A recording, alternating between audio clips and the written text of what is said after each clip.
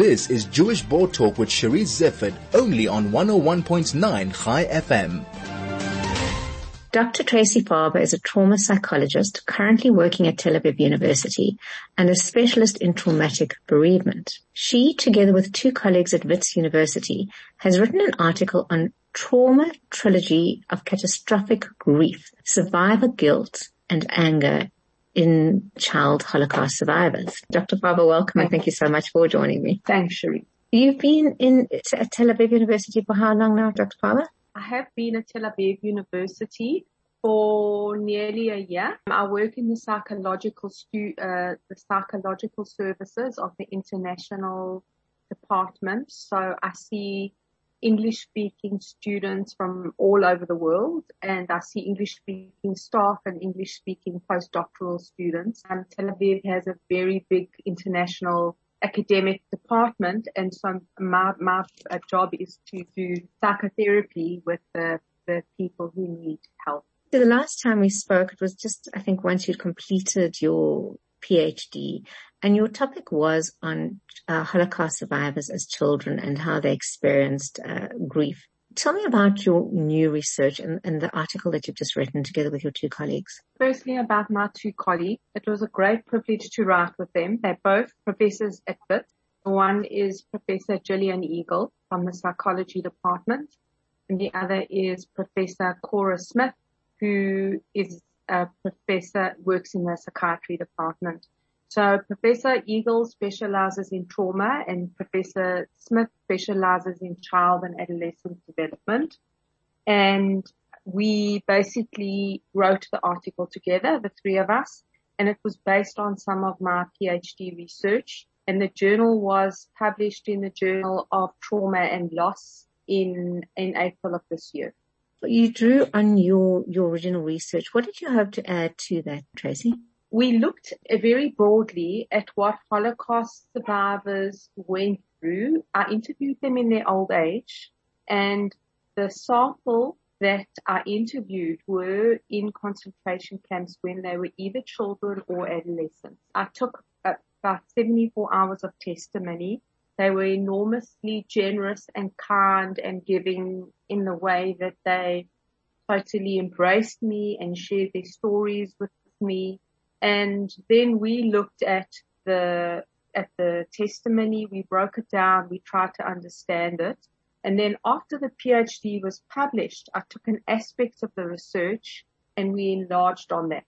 So what we did was we found that all of the survivors, some of them, and I interviewed 9 of them in depth. Some of them were very resilient. In fact, they were all resilient, but some of them suffered from quite extreme depression and post-traumatic stress. Others were very highly functional.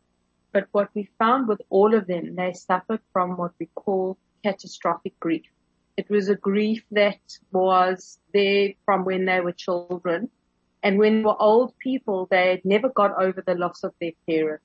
It was a grief that they really carried with them because it was their parents, but it was their parents, their siblings, their town, their community, their country. And the trauma trilogy really focuses on what are the nuances of grief. That was what the article really explored. And so what we did was we wrote about the article then. And then I've also looked to integrate it into how can we understand grief in the here and now. Because when people lose somebody traumatically, in other words, there isn't warning and the person dies very suddenly, there's been no preparation. And what happens with traumatic grief is that sometimes in addition to the grief, there's also a lot of anger about why did the person die. And also sometimes, not all the time, but sometimes a sense of survivor guilt, especially it can be with close relatives. Why did they die and not me? And this was something that we found with a lot of the survivors. For example, we had survivors who didn't often sit down and cry because they'd been shoring up their feelings so many years. But they would speak with a lot of anger, for example, about how their family had been killed. Maybe they didn't speak with anger and they were quite shut down.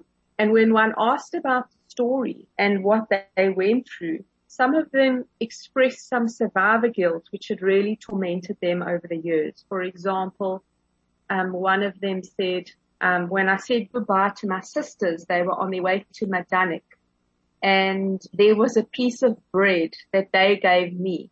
And for the rest of time, I felt so guilty that I accepted the bread from my older sisters because they needed it more than I did.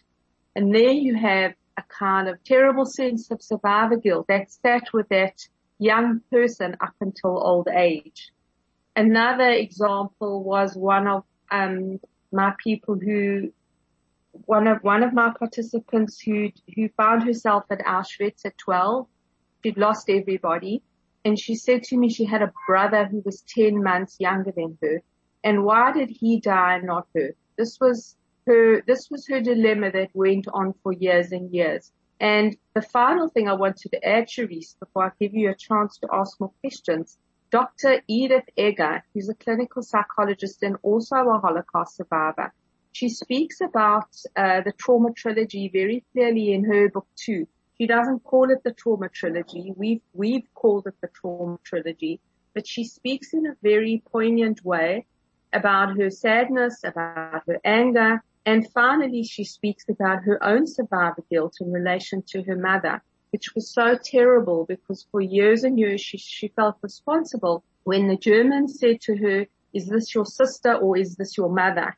And she immediately said, "My mother," and felt so bad afterwards because if she just kept quiet or said "my sister," her mother's life may have been saved. So one can see the sadness in the kind of burden of guilt that these children and adolescents carry into their old age. And this is something that we highlighted in the article, both the grief, the anger, and the survivor guilt. Just listening to you, the grief, anger, survivor guilt, but the word that strikes me out of all of them that is catastrophic. Yes. It's like the Holocaust was the most catastrophic event. And the lessons learned, it almost seems banal to compare anything subsequent to that. But I think a point that Edith makes in her book is for the person who's suffering, it doesn't actually matter what the event was, those feelings are the same. And is that correct? Yes, it is. For example, people, would feel like they lost a close sibling. They would feel angry. Let's say, for example, you have a woman and she has a younger sister who was on drugs. The sister dies and she feels extremely pained and extremely angry about the sister's sudden death. And then there's all the survivor guilt. She had such a hard time in her life. I had it easier than her. Did I do enough to help her? Why couldn't I save her? What could have I done differently?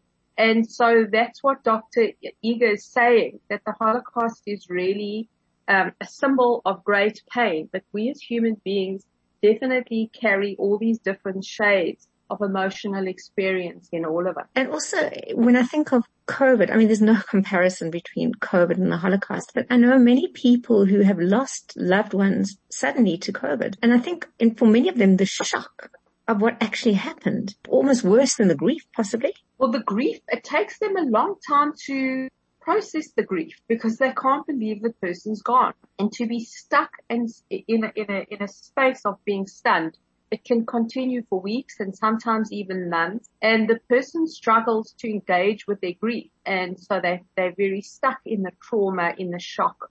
They'll have potentially flashbacks, or their brain will keep going over the first time they heard the news. Then they won't believe the person's gone. And so that sense of being in a state of shock is a very frightening and very paralyzed space to be in. And that is often where we work with people who've been through trauma, a traumatic bereavement, to help them to process the trauma. The grief is terrible. There's nothing easy about grief ever. But to be stuck in the trauma so badly that you can't engage with the grief because the trauma and the shock is ripping through your body is a very, very deeply uncomfortable and awful place to be. Counseling, Tracey, obviously you started off by explaining you're at the university, you're helping students who are coming in for the first time to adapt.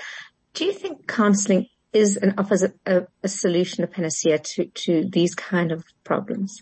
to traumatic bereavement. All kinds of stress. You know what? I really am a strong believer that it depends on the person. I think that therapy isn't for everybody. And I think that certain people who are not talkers especially struggle with therapy a lot. People who emotionally shut down struggle a lot. But I think that to walk around with unprocessed trauma and unprocessed grief is also not easy, because I think people, that can cause problems of its own. It can undermine the immune system. One can start developing other mental health problems.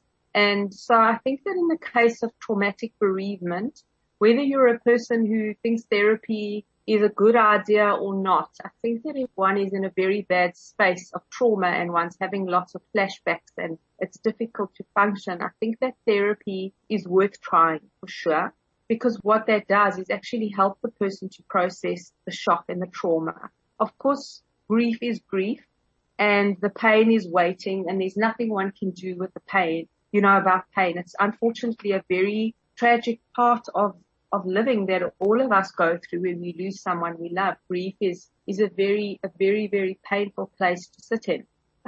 But I think that being stuck in trauma and unable to actually work with grief because one's nervous system is in such a bad way is a very paralyzed space to be in. I think that definitely there is a place for trauma, but I think there's a lot to be said for exercise. There's a lot to be said for people going and doing the kinds of things that make them feel better, because I think therapy is a very important part of processing trauma. The trauma also gets stuck in the body, and one needs to go and do physical things that help, like exercise, like massage, like yoga, like any of these kinds of things that help people to soothe themselves. So I'm going to revert now to your title, Dr. Farber, because you are still offering counseling, even though you are in Tel Aviv. And I know you built up a big practice of trauma counseling here in Johannesburg.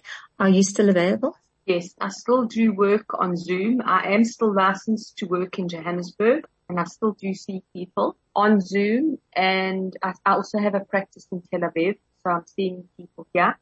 I'm also available to help if people need to find a psychiatrist or they need to find a different kind of therapist in Tel Aviv with pleasure. Dr. Farber, on that note, how would anybody get hold of you if they'd like to be in touch? I think the best thing is to leave my email. My email is tfarber@telcomsa.net. I'll say it again, tfarber@telcomsa.net. If they send me an email, then I will get hold of them as soon as possible and go from there. So be it in Tel Aviv or Johannesburg, you're available. Dr. Tracey Farber, thank you so much for joining me. I appreciate it, and I always find the conversations go so quickly. And I know we're scheduled to talk about grit sometime, if not this year, early in the next year. So look forward to seeing you again then. Thanks so much, Cherise. That was Dr. Tracey Farber, trauma psychologist, currently working at Tel Aviv University.